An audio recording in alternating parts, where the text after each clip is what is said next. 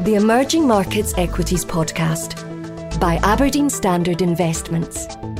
Hello everybody and welcome to the Aberdeen Standard Investments Emerging Markets Equity podcast. I'm Nick Robinson from the Emerging Market Equity team. In this podcast series, we explore the factors that underpin our thinking on emerging markets. From key individuals to evolving trends, we seek to answer the 5 W's: who, what, where, when and why that are shaping investment opportunities in the region. Today we are going to discuss Latin America and focus on the theme of innovation and how that's shaping some of the investment opportunities in the region. To help me approach this subject, I'm delighted to be joined by my colleagues Eduardo Figueiredo and Osamu Yamagata. Eduardo is head of our Sao Paulo office in Brazil and also covers financial stocks in the region. He's been with Aberdeen Standard for 10 years. Osamu is an investment director on the emerging market team based in London the last 12 years. Osamu's expertise is emerging market technology stocks. In 1918, the Spanish flu arrived in Sao Paulo when an English flag-bearing ship, the SS Demerara, entered the port city of Santos. Its sailors had been exposed to the virus in Senegal, where they made a pit stop after leaving Europe. A few months later, 350,000 people, 2/3 of the Sao Paulo population, had been infected, and over 5,000 were dead. The pandemic devastated the local economy. That year, coffee production fell 20% and rice production almost halved. Over 100 years later, and once again, Latin America has been one of the hardest hit regions in the world from COVID-19. This year, whilst the MSCI Emerging Market Benchmark return is now positive, Latin America is still down by close to 40%, and the divergence between LATAM and China is even starker given the 20% positive return from the MSCI China index. You can attribute a lot of this performance divergence to the impact of COVID, both in terms of how the disease has been controlled, but also the various governments' stimulus responses. In Brazil, President Bolsonaro took the Trumpian approach of consistently downplaying the risk of COVID, despite contracting the disease himself.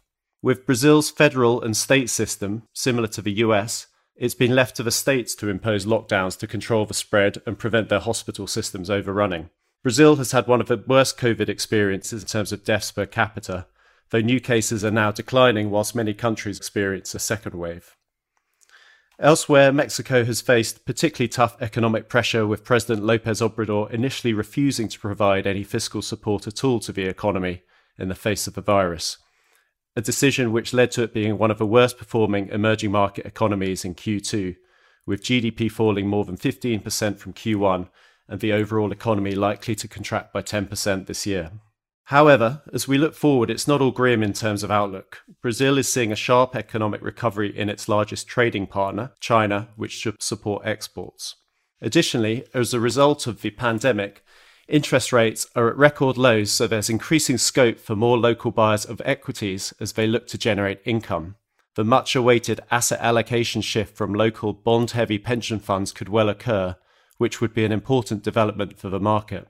It is also notable that the US stance towards China has hardened across the aisle, so we are likely to see continued trade barriers leading to rejigging of supply chains. Mexico should be a beneficiary of this. Back in 2003, China overtook Mexico in terms of overall share of US imports. However, in the last few years since Trump was elected, with the increased tariffs, we've seen Mexico regain share. Going forward, we would expect Mexico to continue to gain share, given the clear manufacturing cost advantage it now enjoys relative to China. And underlying all this, the region is also seeing the same acceleration of trends to e-commerce and digitalisation as a result of the virus that we are seeing in the rest of the world. LATAM now has about 5% e-commerce penetration in retail, compared to China at 27%, so the potential growth opportunity is huge. The pace of innovation has stepped up, and the last few years have seen the emergence of homegrown tech companies that are disrupting traditional business models. Just in 2019, Brazil ranked third globally in the number of new unicorns created domestically, and there are now over 13,000 total startup businesses, up from 4,500 in 2015. So with a market in LATAM of 650 million consumers, this is undoubtedly going to present many future investment opportunities. So to explore this subject further, joining me today as first guest is Eduardo Figueiredo. Eduardo, how's the on-the-ground experience of COVID been in Brazil? particularly now you're going into the southern hemisphere summer and cases are beginning to improve. Are things getting back to normal? Hi, Nick, and hi, everyone. Thank you very much for inviting me to speak today. Yes, I think it was a tough period for every country, but the challenge for us in Latin America and Brazil in particular was that the COVID crisis arrived and really found the existing fragilities of the region. So, a very challenged health system and poor infrastructure, and indeed, a large social inequality that all countries were exposed. So, if you are in a big city, as I am here in São Paulo, with access to your private health insurance and good hospitals, I think some would say we were in better conditions than even some of our colleagues in developed markets. But if you are relying on a public system and living in poorer regions and conditions, the situation was clearly different. Politicians didn't help, as you said in the introduction, a bit of mixed messages from governments. And it was really tough to ask people to stay at home when they are relying on informal jobs and, living in small homes in very poor living conditions. So this was really the challenge that we faced, to constrain the contagion and control the contagion across many markets. I think now we're in a better position. I think governments have learned their lesson, and the number of contagion is steadily going down. Difficult to say that if we are out of the woods yet, because we haven't seen the second wave, but hopefully now we have the protocols in place and in a much better position to deal if another wave emerges. Thanks, Edu. Well, I'm pleased to hear that things are at least getting a little better there. And earlier I mentioned the potential for this asset allocation shift given historically low rates and given the really tiny allocations that most Brazilian pension plans have towards equities. Are you seeing any signs of that happening? We've been talking about this shift to equities or the shift in portfolios for some time. And I think only over the past 18 months or so is that when we saw this becoming reality. I think one of the key data points that we draw the attention to is in Brazil, specifically, is the number of individuals, for example, that are buying stock for the first time in their lives, buying equities, right? We see this number has reached close to 3.5 million individuals, multiplying almost 4 times over the past 3 years or so. And that's, a clear sign that individuals can no longer rely on the plain vanilla fixed income instruments to protect their savings. Rates in Brazil at 2% and expected to remain at low levels for longer. This will continue to drive that trend in our view. The institutional as well it's still below peaks when we look to allocation in equities, and as the scenario improves for more equity allocation, we think you have the conditions for more of that in the portfolio of local investors as well. So that has been really what supported local equities in an environment where we had continuous sort of outflows from foreign investors in 2019 and 2020. The other side, just to conclude on that, is that the interesting dynamics is not only the demand side, but also the offer of instruments to invest. So we see new asset classes emerging, more companies coming to the market. At some point this year, we had over 40 companies lined up for listing shares in the stock exchange in Brazil. And that's positive as well for us in terms of investment opportunities across the region. Thanks, Edu. Yeah, certainly the trend towards more retail participation in stock markets is something we're seeing globally, I think, at the moment. So it'll be interesting to see if that continues at the end of lockdowns when people are spending less time at home. It's moving on to innovation. I mean, innovation is perhaps not the first thing that comes to mind when you think about Latin America. So it's almost surprising to see the number of unicorns being created there and the increased growth of startups and fintech. Why is that, do you think?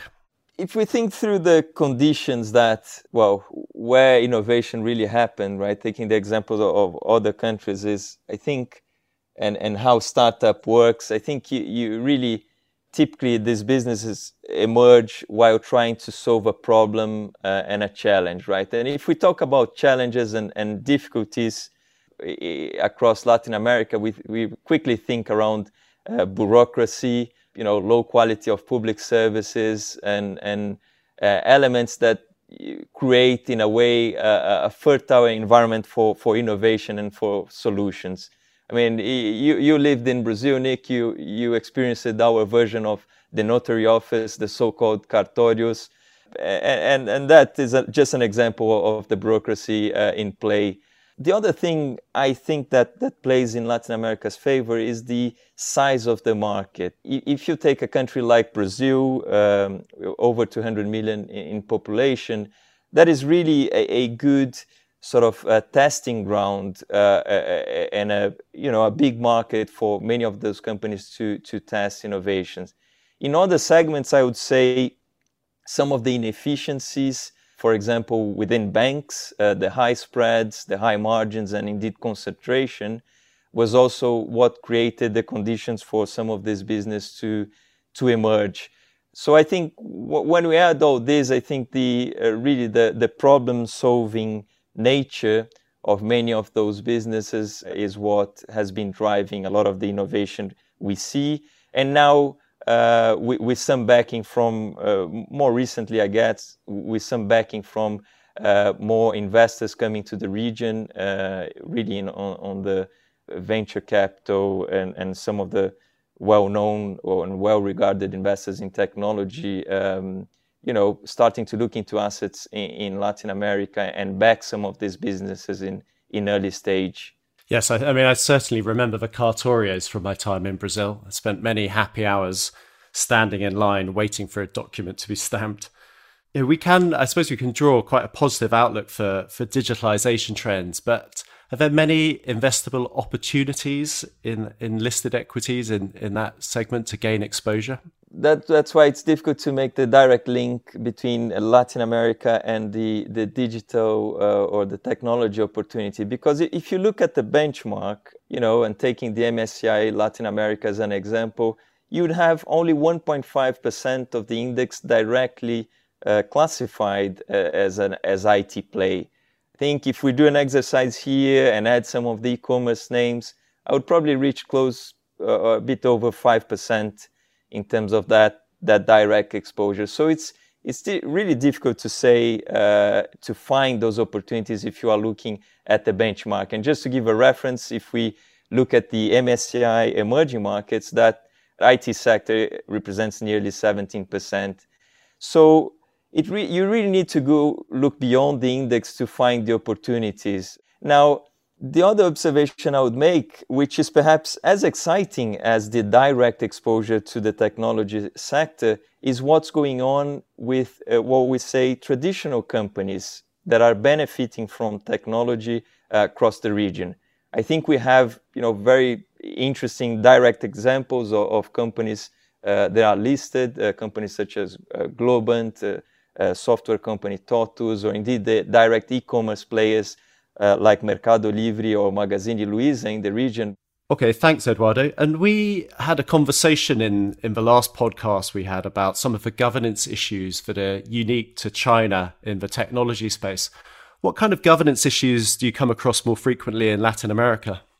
Well, I think, in the tech space, the issues would probably be common across many companies. I think the issue around dual share classes, it's something we are experiencing. I think the region was used to deal with dual share classes from a legacy in traditional companies because typically the family owners didn't want to lose control when they listed the business in the early days. But now what we are seeing is really entrepreneurs using that structure and using the super voting structures to retain control and to be able to execute on their business plan. So we are vigilant on these developments because we think those structures really need to be justified, and we retain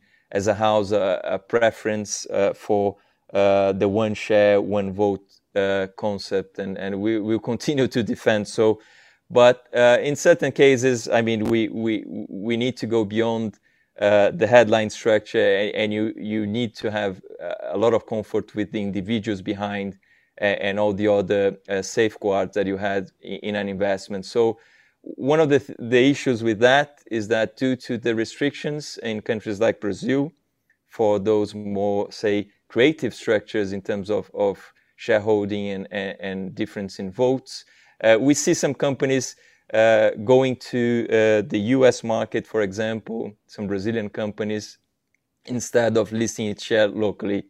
So this is a trend which is a bit unfortunate for the local market in terms of losing the investment opportunities. But for us, we are able to access all of these names, so it's not a major impediment. Okay, thank you, Eduardo, for those insights. Now I'd like to bring on my next guest, Osamu Yamagata. Osamu, you cover e-commerce companies in both China and Latin America, so I believe you're uniquely positioned within Aberdeen Standard to give a perspective on how they compare. Do you think LATAM has a similar potential over time as China in terms of growth? Yeah, absolutely. I mean, I guess the benefit e-commerce wise for Latin America is that they're largely copying, or they can see the benefits of the business models that's tried and tested and has worked in developed markets and more developed emerging markets. If you take the example, the marketplace approach that's made Alibaba so successful, it's being replicated primarily by Mercado Libre. And they foster an entire ecosystem of third-party sellers to sell on the most visible real estate in the world, which ultimately is your mobile phone. China saw a significant pickup in e-commerce activity after the SARS pandemic, where penetration levels accelerated, and they kept on accelerating. And they're at a level of over 30% today compared to around 10% prior. Now, bearing in mind, China has structural advantages such as more reliable infrastructure, the processing power and sophistication of smartphones and penetration is higher. But you look at LATAM today, and the infrastructure isn't that much different, but the smartphone processing power is better than China was 10 years ago. So the roadmap to success, such as brand awareness, service quality, should give companies in Latin America more confidence to invest more aggressively in growth. And you can actually see that by the level of investments being made by the companies. But I would probably add that it's not a one player or a one model business model game. Amazon in the US has gone from a model of owning its own inventory to increasingly incorporating the marketplace model, and they determine their own path to success. And in Latin America, we have strong hybrid models as well. B2W is an example of owning its own inventory and using the marketplace. Then finally, what is somewhat unique as a success story so far is the offline to online model that Magazine Luiza is doing. Now, all these companies are eschewing near-term profit to grow.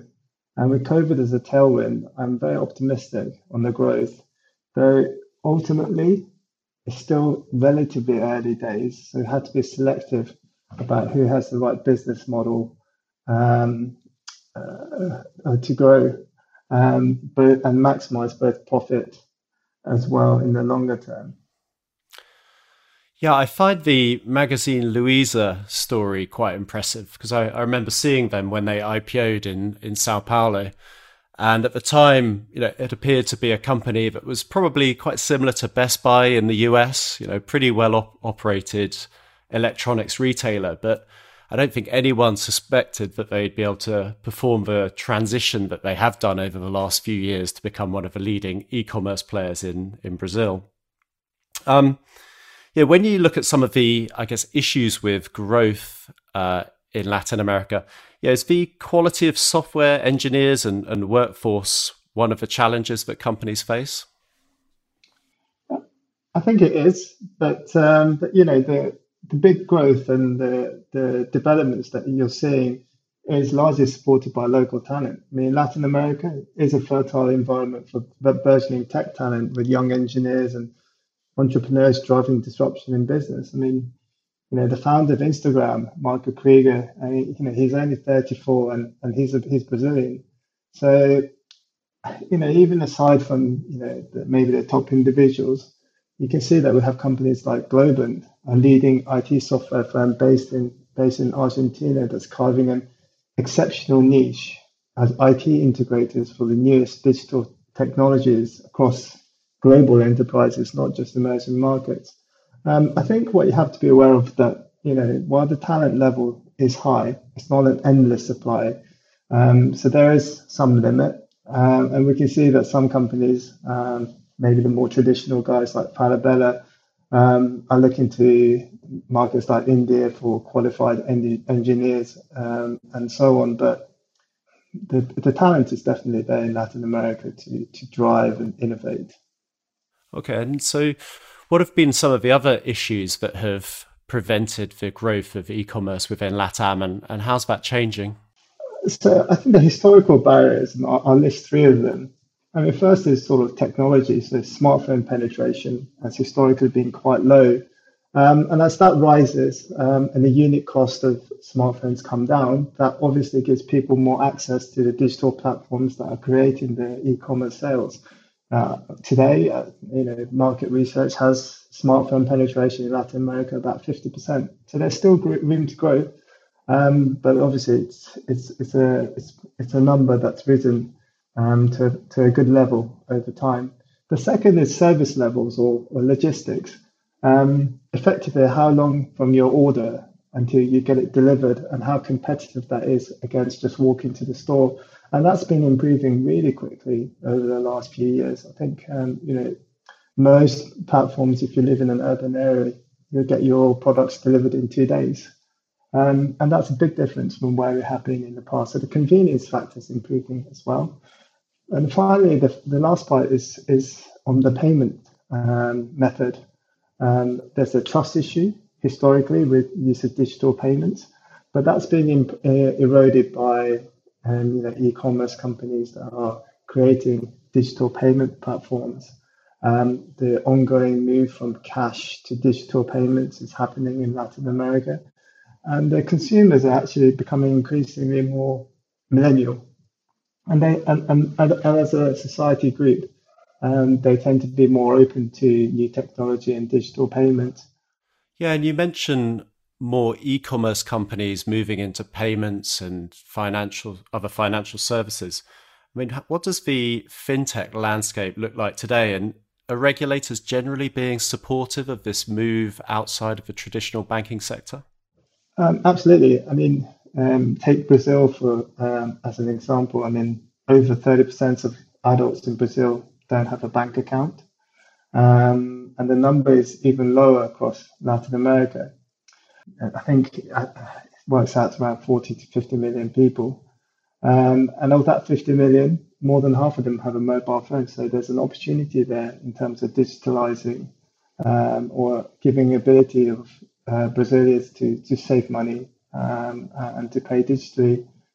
In Mexico, over 60% have no bank account, and over 60% of transactions are still cash. In Brazil, over 70%, in Argentina, and over 80% in Mexico.